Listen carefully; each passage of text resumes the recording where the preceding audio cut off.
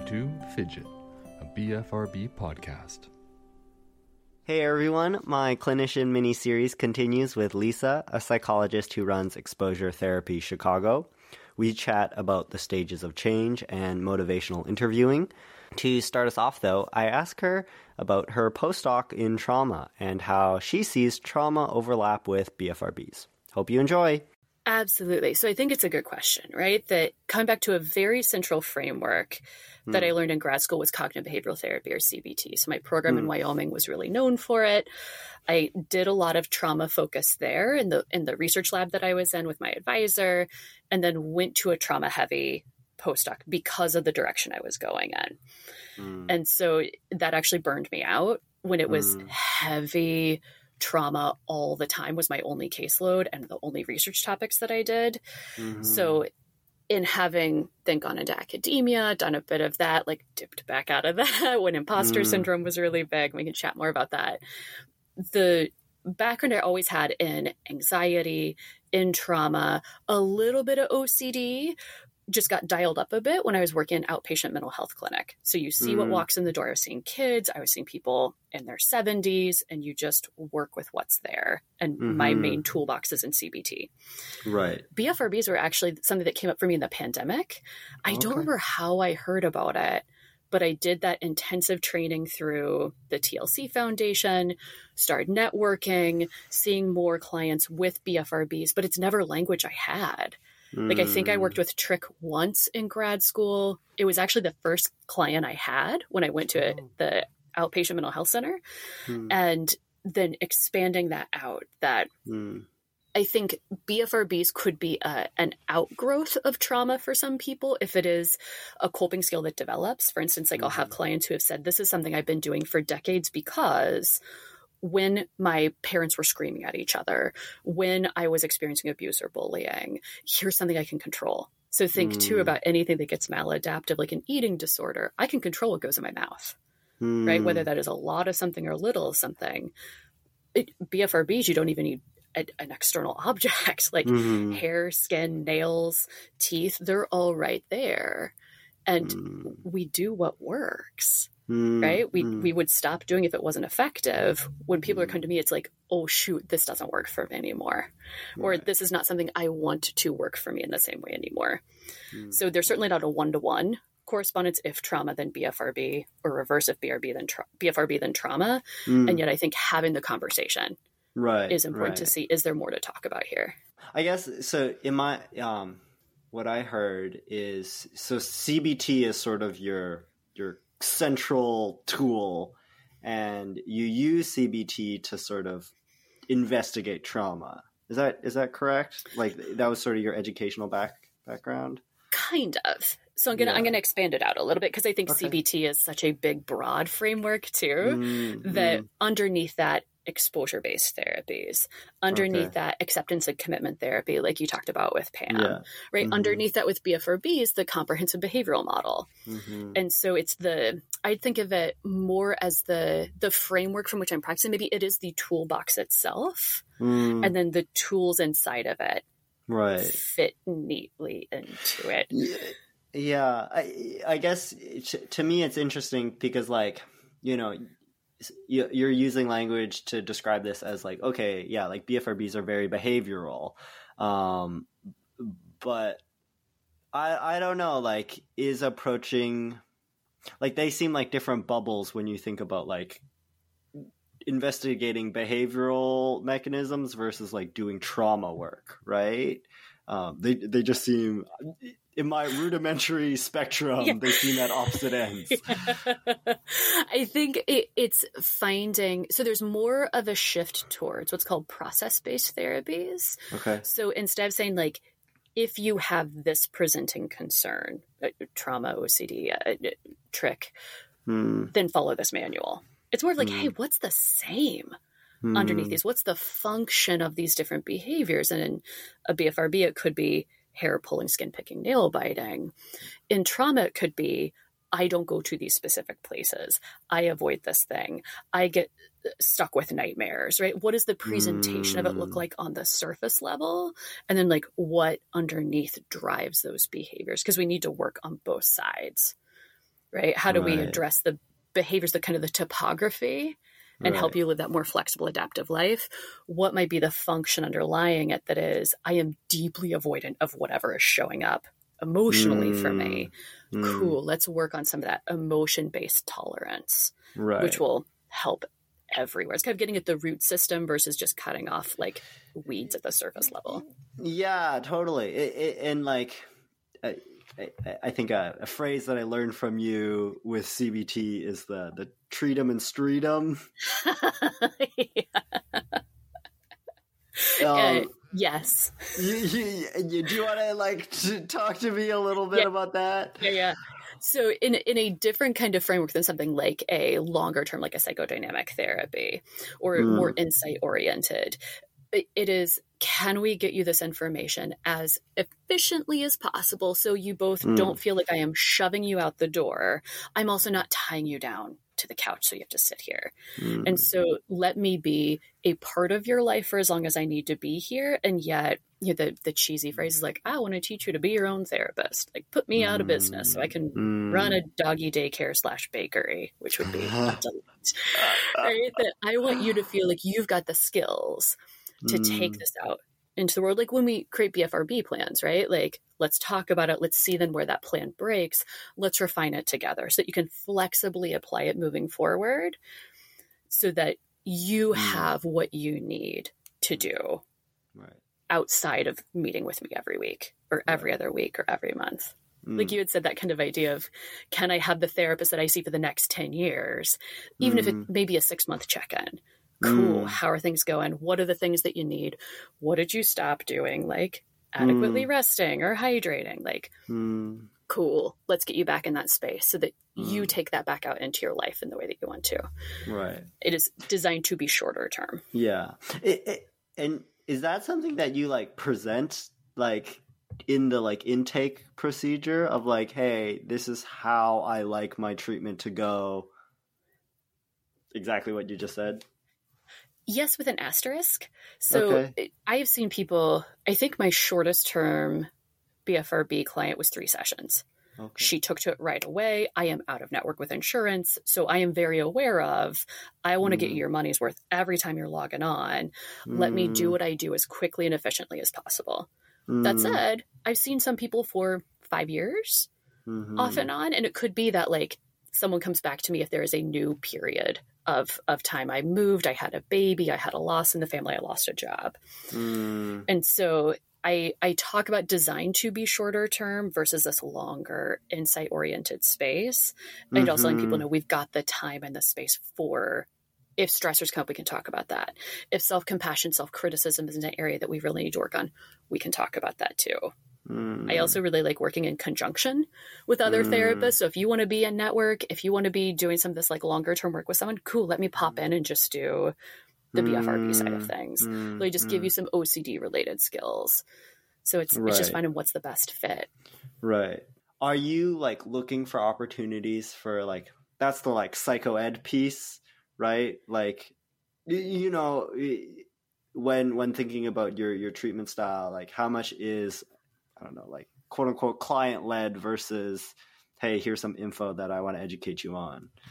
Ooh, good question, because it's a mix. And so oftentimes I am leading a lot of that conversation just to give the feedback, talk about here's the treatment that I do to make sure it feels a good fit, right? We've talked about how important that is. And also sometimes it's, where have you gotten this information from before? Maybe providing some corrective information. You're like, oh, cool, you know about TLC or you know about IOCDF. ACEs. One of my favorite questions is, what does that mean to you? Or like, what do you do with that? To kind of see like, how is that information being applied, or how might we be able to make it personalized to you? I think one of the things I work with the most is, we're never going to get fully rid of anxiety, BFRB urges, sadness, trauma history. So it's talking about we can make space for all of it. We can't eliminate it, because I don't want us chasing a dragon that we can never catch, much less someone feeling like they aren't doing their job or treatment isn't working because they still have these thoughts, because they still had a zit, went a little ham on it. Like, okay, that's okay, that's going to happen. How do we get back up after that? So I think that is usually the thing I hear the most is, but will this go away? It's like, no, no, right? And part of like, you're feeling distressed because things are important to you. Like, what's that discomfort that's important enough to have? Like being in a relationship, having a pet, building out different coping skills. Yeah, no, I appreciate that. And I think that's like, I feel like that's a tension that I'm navigating a bit because I feel like BFRBs are relatively unknown, right? Like they're so steeped in secrecy and shame and embarrassment and guilt that we don't talk about it. We don't have a shared language about it. And there's a lot of like, I guess, misconceptions, namely being the chasing the dragon. I'm going to get rid of it. You know, oh, let me do this. No, like this calendar pick free challenge. And that's what success looks like. Right. Yeah. And I think I have a hard time being like, well, that's interesting that that's your definition of success. And I would love to explore that. But there's a little bit of me deep down being like wanting to shake them to be like, like that's an unrealistic picture of success, right? And so and me just being a starting out counselor, I feel like I like waver on my confidence of what can I like allow them to sit in versus me being like, I really don't think that's a realistic view, you know? Yeah. Well, and I would be curious, do you share about your own BFRB? Like, do you? I do, yeah. Pretty quickly in my intake. I mean, straight up in my bio, I talk about like, hey, the reason I'm in counseling is because of my lived experience. And then, in my intake, I go, hey, how's it going? Like, what can we chat about? Share a little bit about your BFRB. And then I go into, I guess, is a bit of a sales pitch of like, this is me. This is what I offer.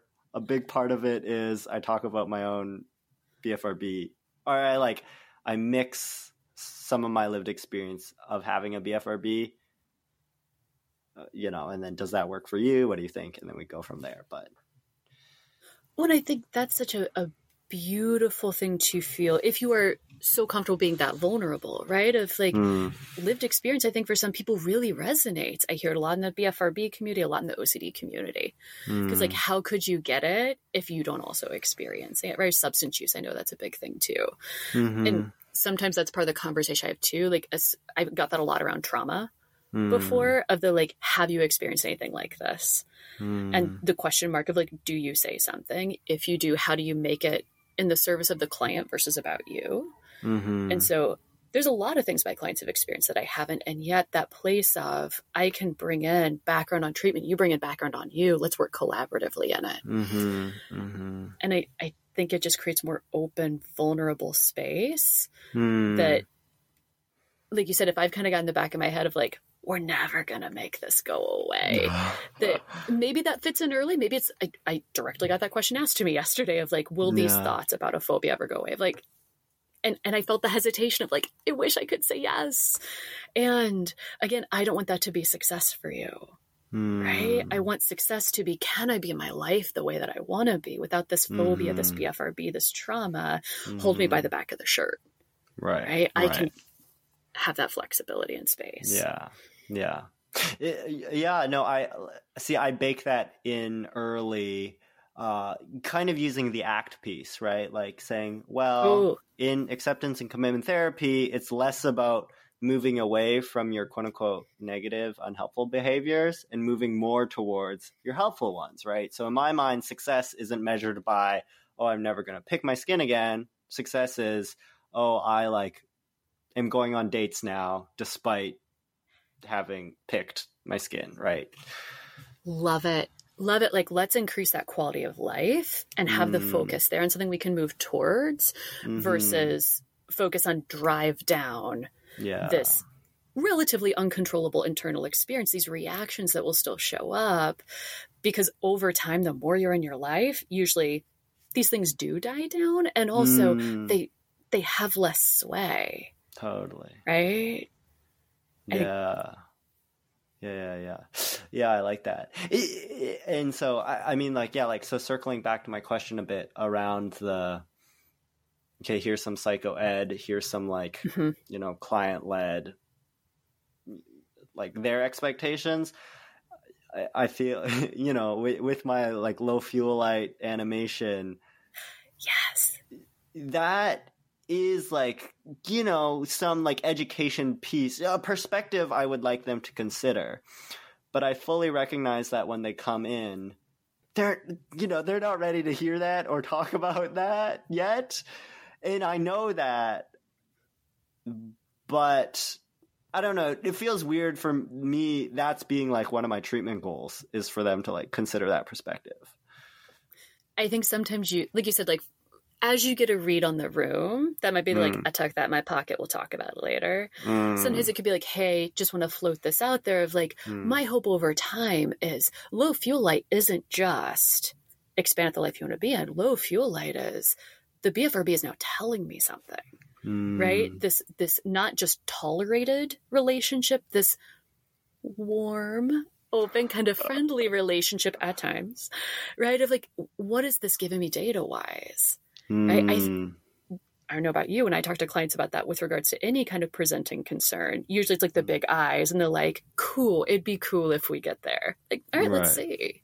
And maybe we don't. And yet my hope is that no longer is a thing again that we're running from. I don't want to make you faster at running from this stuff. Yes. I want you to be able to like slow and turn towards. Right. Yeah.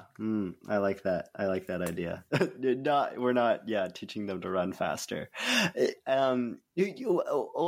So thinking about like, well, this was my question to you about sort of the treat 'em and street 'em attitude. And like, you know, okay, I want to get you your money's worth.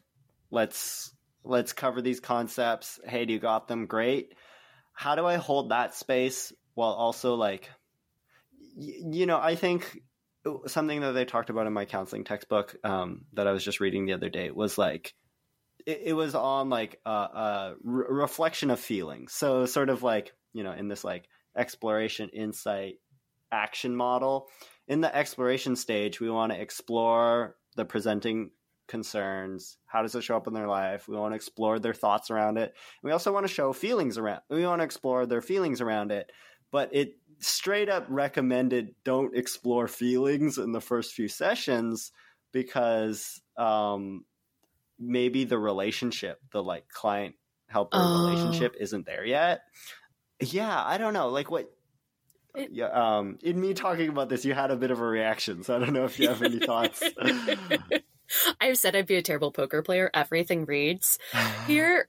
Right, that's right. Maybe even in that, don't explore the emotions there. Like, I can't shut my reactions down. And I think maybe too, it's a little bit of the reading the room, finding your style. Usually when people have found me, they know what they're looking for. I don't tend to give like, hey, I'm looking for some general counseling.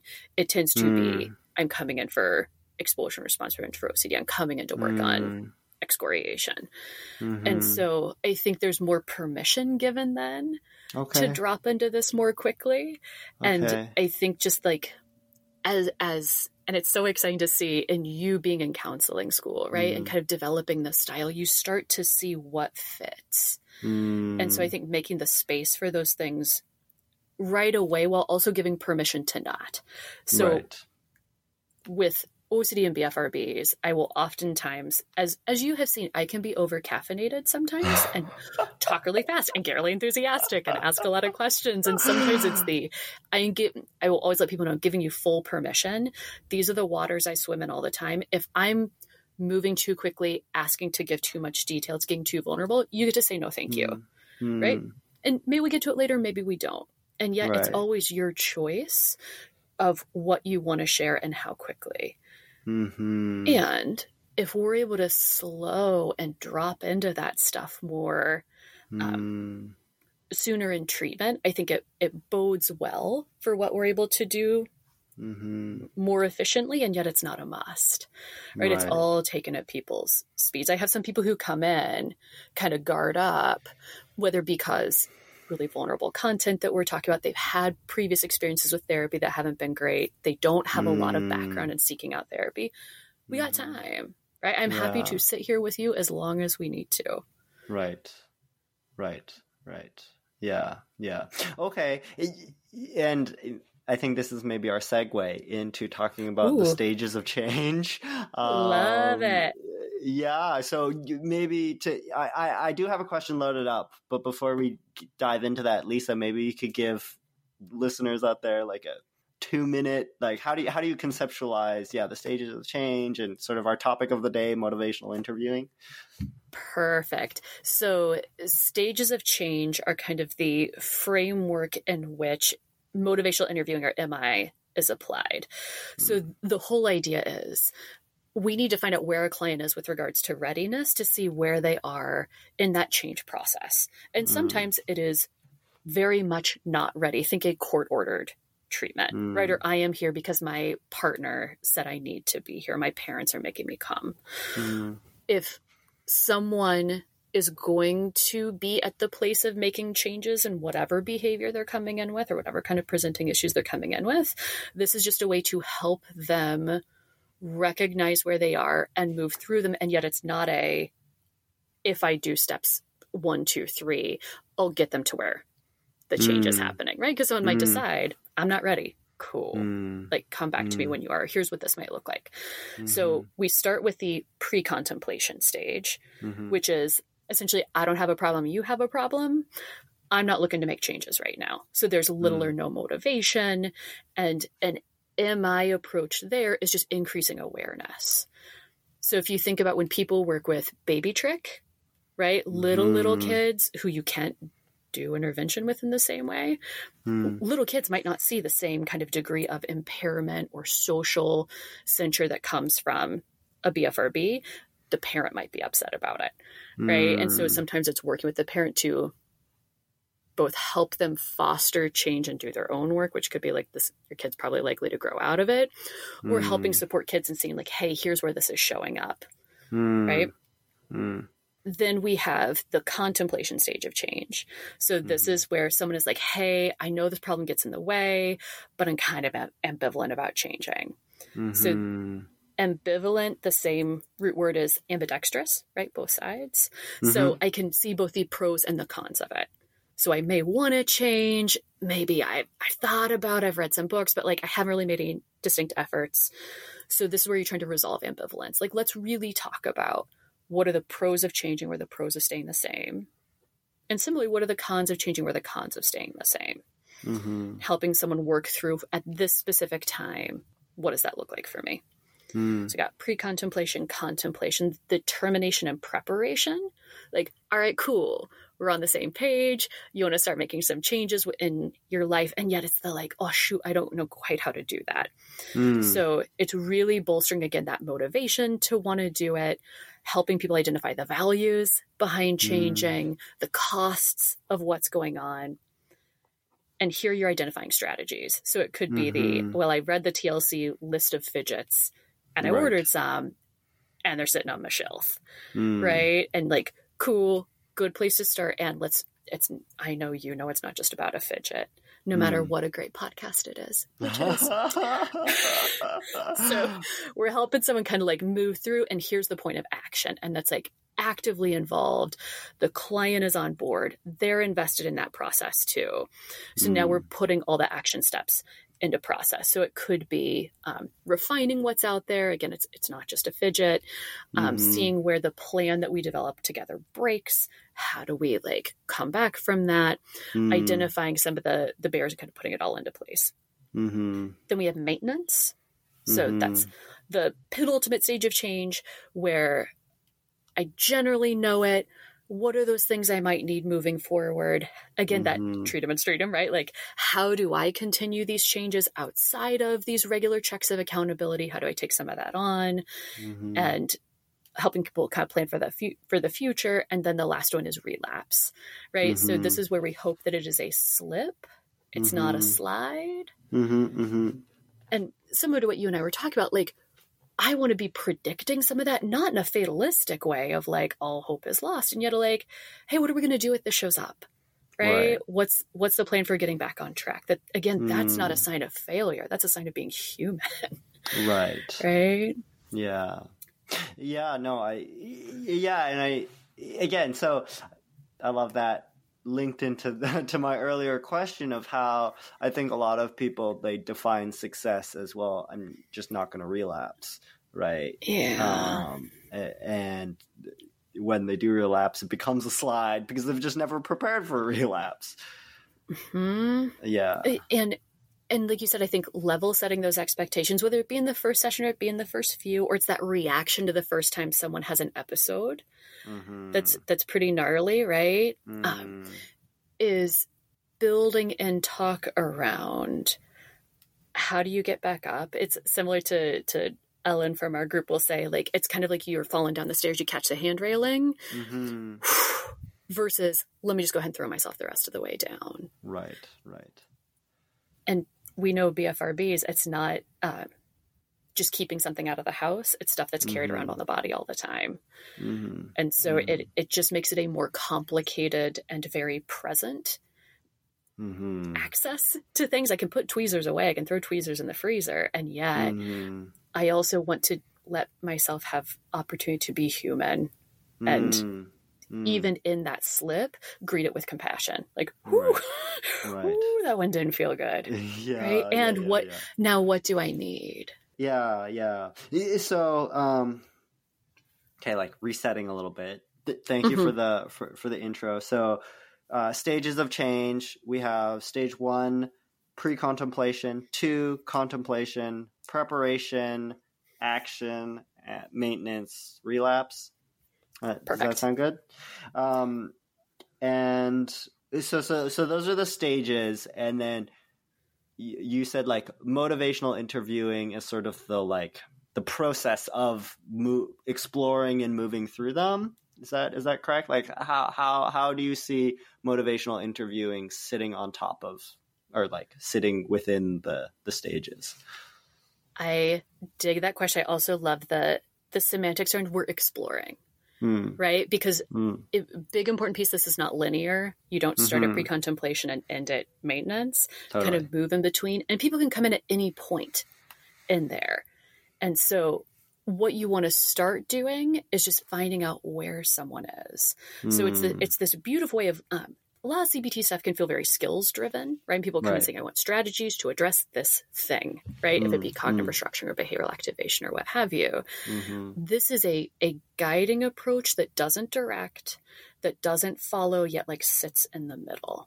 And so it's really relationship collaboratively based. It's a lot of open-ended questions. And it's from a truly to your core non-judgmental space. I'm not in the back of my head saying, I'm going to get you to the place of realizing this picking is getting in the way of your life. I'm just kind of tricking you into it. It's like, hey man, let's talk about where this is. And if deciding right now, this is not the time, or this is actually not causing enough impairment in my life that I want to do the uncomfortable part of treatment. Okay. Like the phrase like not making a choice is making a choice can get overused. You know, like if this isn't the right time, that's okay. Like truly, genuinely, that's okay. And yet, if the ambivalence is there enough and we're leaning through reinforcing what's called change talk, so people discussing the costs of this behavior, what things could look like if it wasn't there, like what are reasons to change, I'm going to be reinforcing that. Because if people are coming to me for services, they or someone else is looking for this to shift. Right. Let's create that space and have this really open conversation around it so that we get into all the corners of it and find out, like, is this the right time? And if it is, then like, cool, I know what to do with that. Right. Let's get going. Yeah. Okay. So, let's just say you already talked a little for stage 1, the pre-contemplation, chances are, because they're talking to you voluntarily and it's not court ordered, sure, it'll show up, but likely people come in. Even I think before we chatted and I made a guess that people were coming in with contemplation, but I guess already the fact that they're coming to you, they're willing to put in some money, that's an indication of some like planning action. Yeah. So let's, not to overgeneralize, but let's just say, client shows up at your door, they're in the preparation stage. What sort of like, I don't know, how do you like interact with someone in the preparation stage? Yeah. I think a lot of it comes back to what you were talking earlier about psychoeducation. So let's do what's called a functional analysis of the BFRB. So from the comprehensive behavioral model, which is really well accepted right now, it's that SCAMP model. So talk about sensory cues, cognitive cues, affective or emotional cues, motor cues, and place cues. Let's talk about what those typical picking episodes look like for you. Let's talk about when it is really hard to utilize the strategies or you just forget about it altogether. And oftentimes people come to me, they're like, I did this thing once. I had this one really great fidget and then I got bored of it. Right. Or like, I remember my mom used to smack my hands, or like I use no bite nail polish, but then I can't eat popcorn because it tastes gross. And so let's really get curious around what's driving these things to develop a specific plan for you across these different settings so that you start seeing shifts that you hope to see. I'm spending less time putting on makeup, right? I'm feeling like I don't, if I'm stuck in traffic and I'm by myself, I've got something to do to occupy my hands, right? I've got these other ways of coping that have been built out. So BFRB loses some of its power, right? It's not the thing that I need to come back to. That's the biggest tool in the toolbox. I will say that this is sometimes when I will see someone fall back towards pre-contemplation.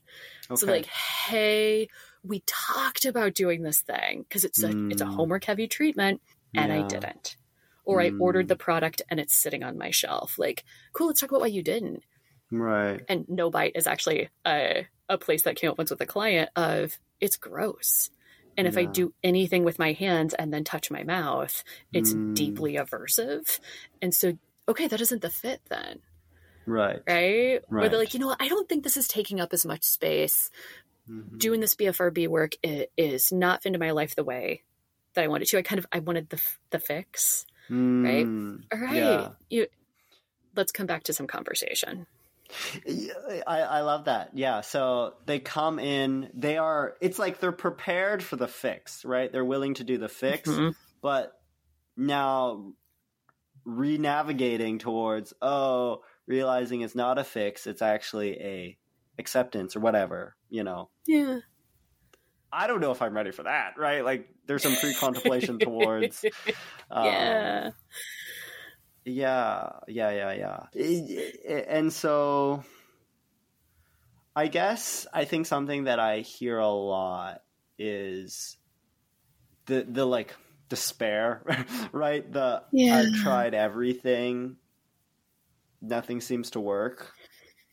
What's going to be different about this time? I think people come in like skeptical about treatment. I think, it's a mixture of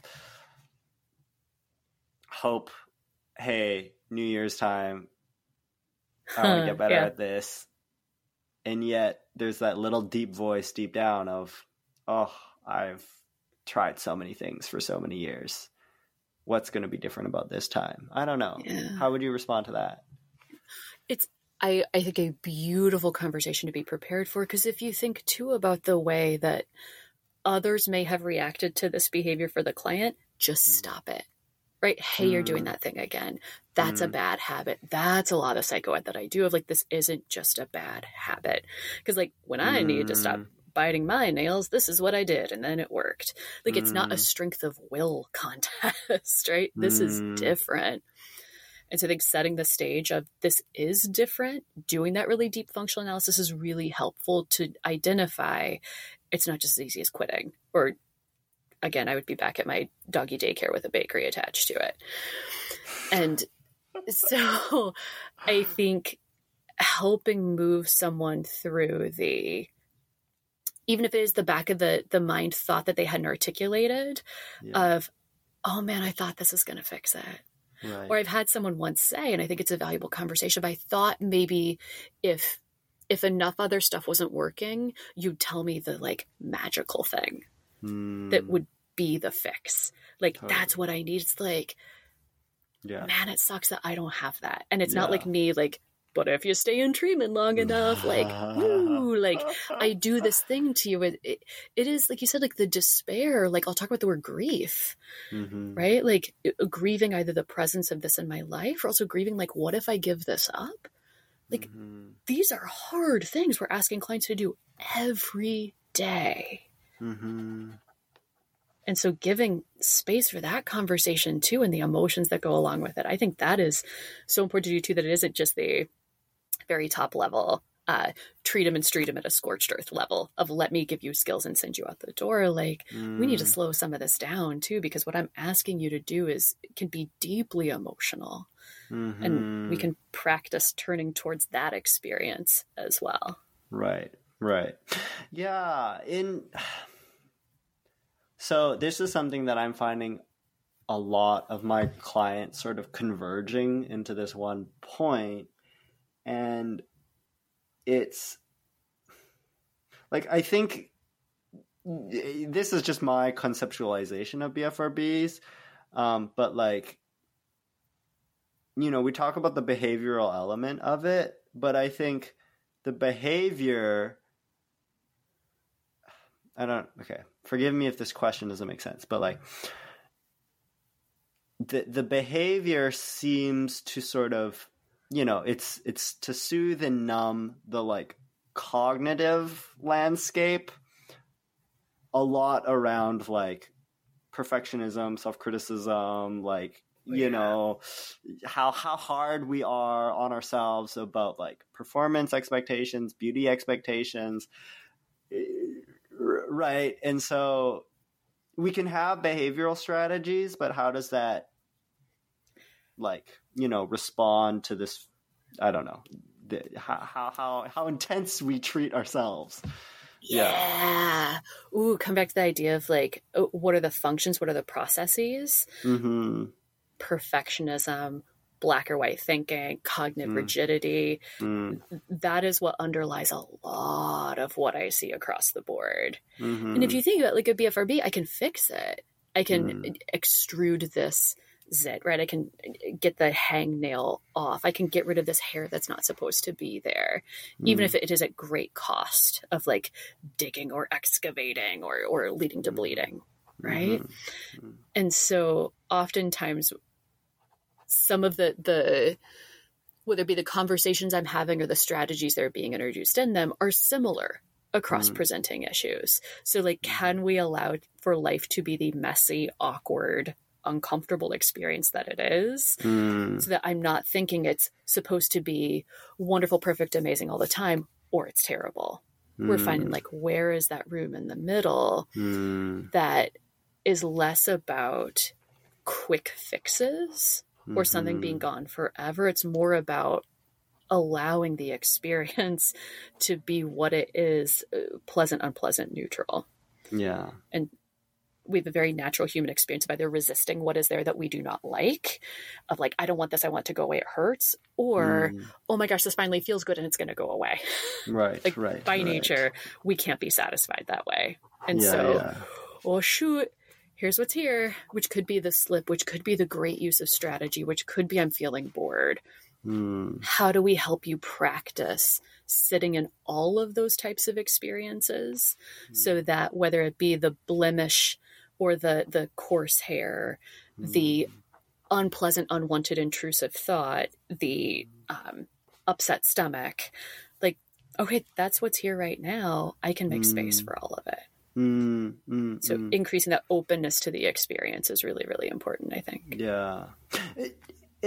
And so circling back to the stages of change, right? Maybe I start chatting with someone who's in the preparation action stage for the behavioral quote unquote fix.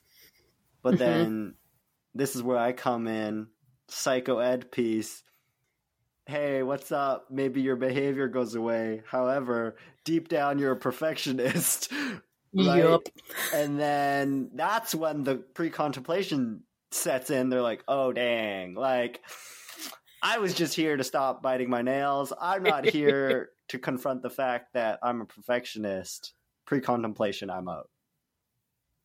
Could be. Yeah. Right.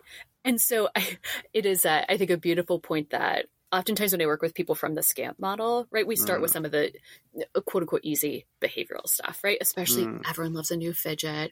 We look at stuff together. They try it. It's kind of like fun and different, right? And builds a little bit of like momentum and excitement.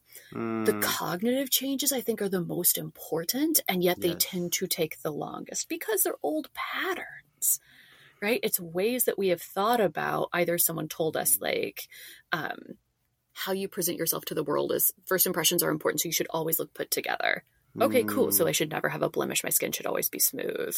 Right. That is something I practiced for a long time. And it's not as easy as just buying a product. Yeah. I think also talking about perfectionism in and of itself is not bad. Right? It's a manner of degree. Like, in what ways has that helped you? Cool. Right. It's made you really successful at work, right? Totally. It really helps you.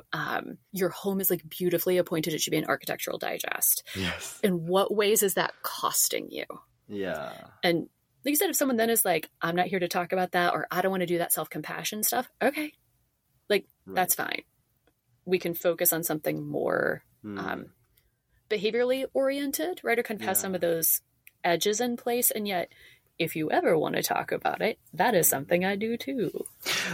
Well, yeah, I don't know. This is not me to like challenge you or anything, but hearing that I think is like maybe how sometimes I feel sad. I think there's this like sadness I feel. I feel like sometimes maybe, I'm not saying you, but like how our culture, we're doing them a disservice by like, I think there's this like capitalist illusion of, treat the surface presentation. Yep. And like, you can suffer deep down below, but we're not here to talk about that. Right. Yeah. Yeah. Well, and I appreciate that. Right. Because I think there can be this, if you just hate yourself quietly, that makes it a lot easier for the rest of us, right? There can be some of that, or the sense of like, take the idea of like treat them to the extreme. Someone who is like, CBT doesn't work because you don't talk about all the other stuff. And anything delivered in that manner is going to be necessarily problematic, but maybe not comprehensive. I see it as, this is where MI comes in a different form of let's have conversation around that.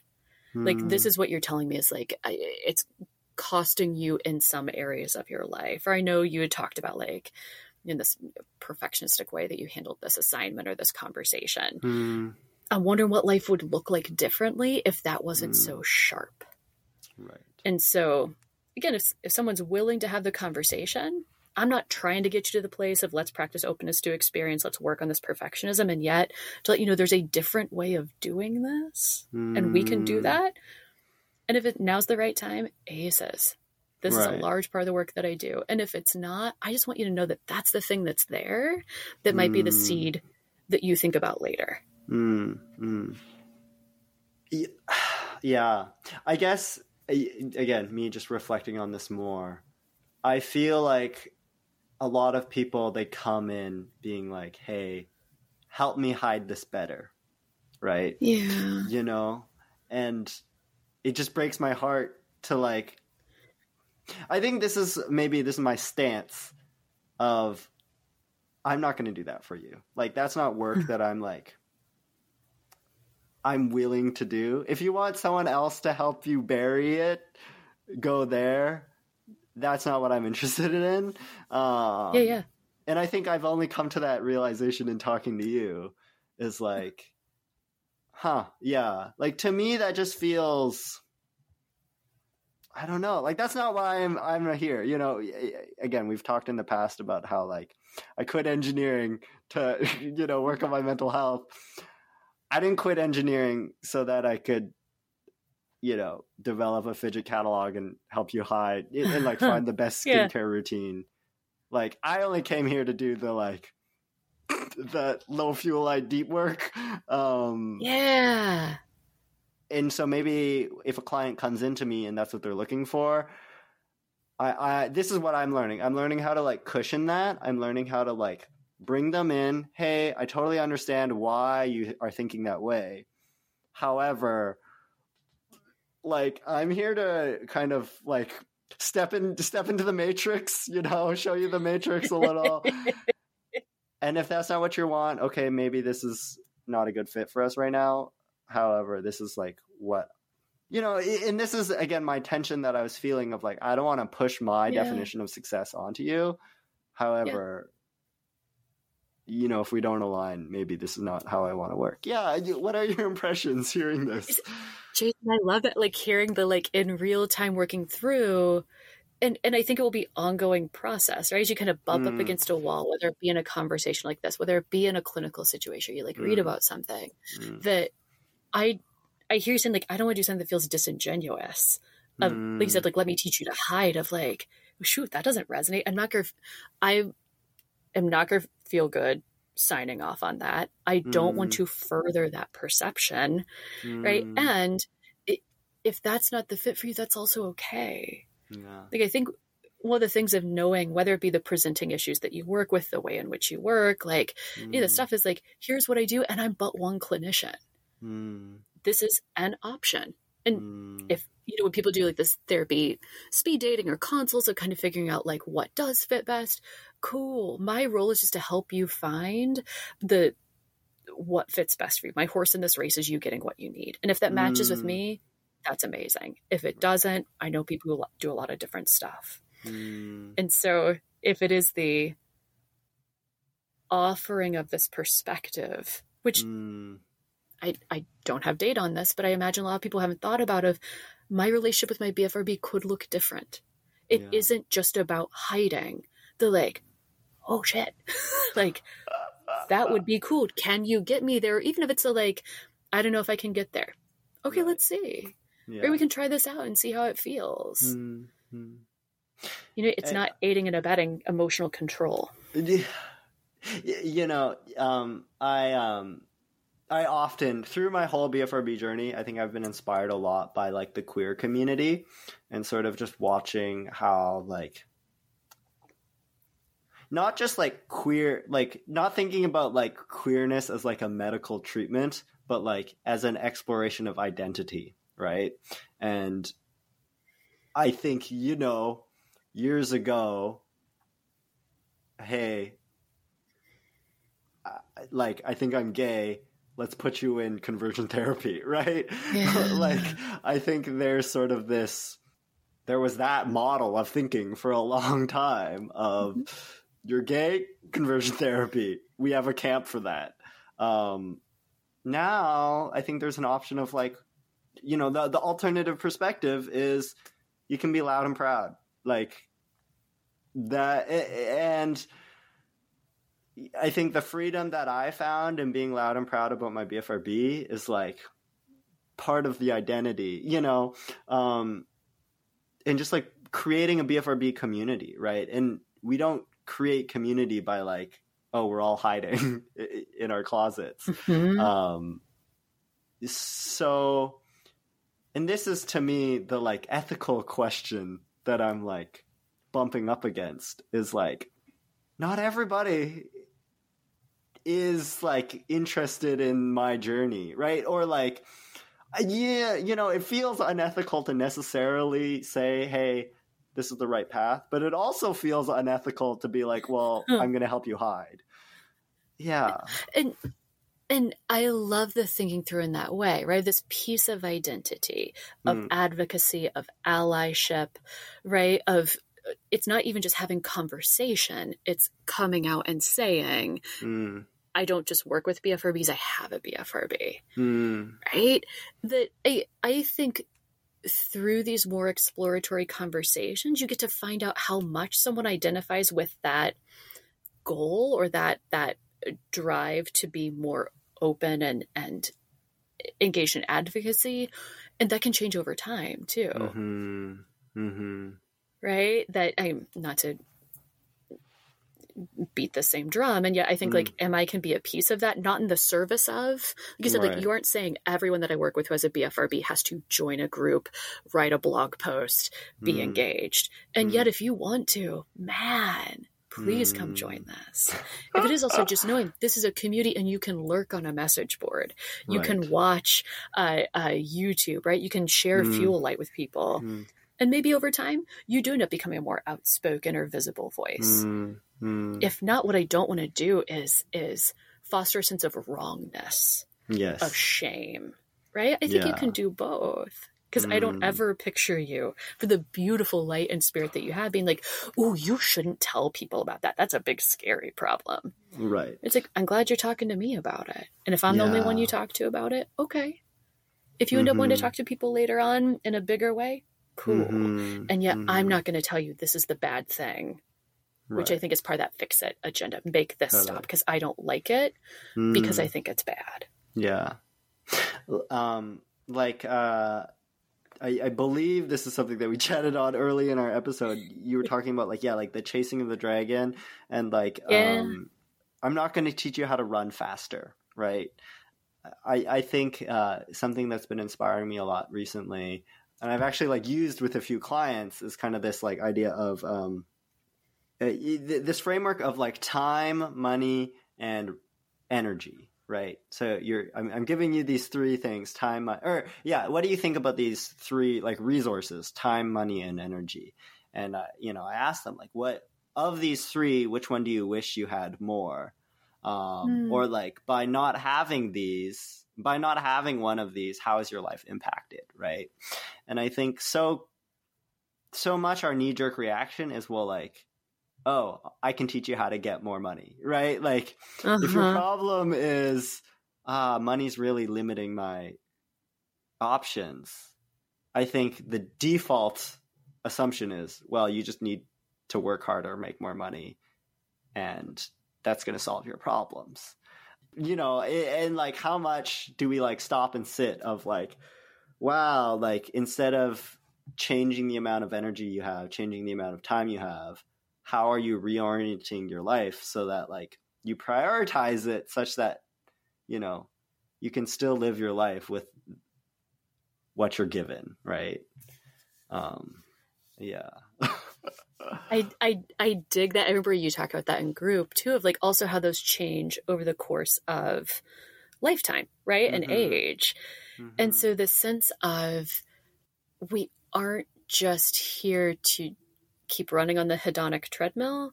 Like you said, you could work harder, do more, budget better, take energy supplements, just do more of it of a and I think that's a piece of when I find myself in fix it mode, and I'll acknowledge to clients, I realize I'm trying to fix this right now too.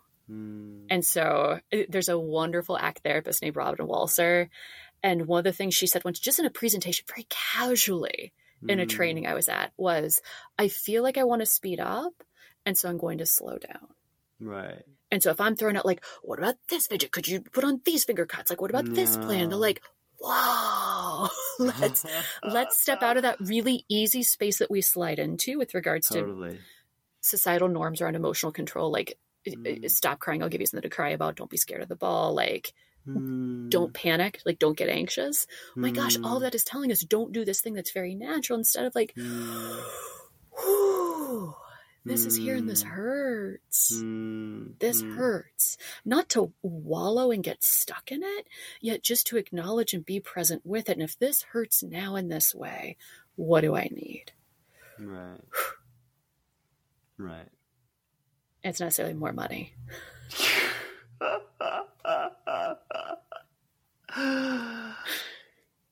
Yeah. Wow. Okay, Lisa. There was a left-hand turn in there, and yet it was very exciting, right? I appreciate the conversation and thinking through, how do I want to keep doing this, right? How do I want to be in my life as a clinician, as someone with a lived experience, right? And all of the different facets of you as a person. It's cool. I imagine I am but one of many champions of you being at School for Counseling and all that you do with clients now will be able to do. It's cool to be a piece. Okay. Thank you so much.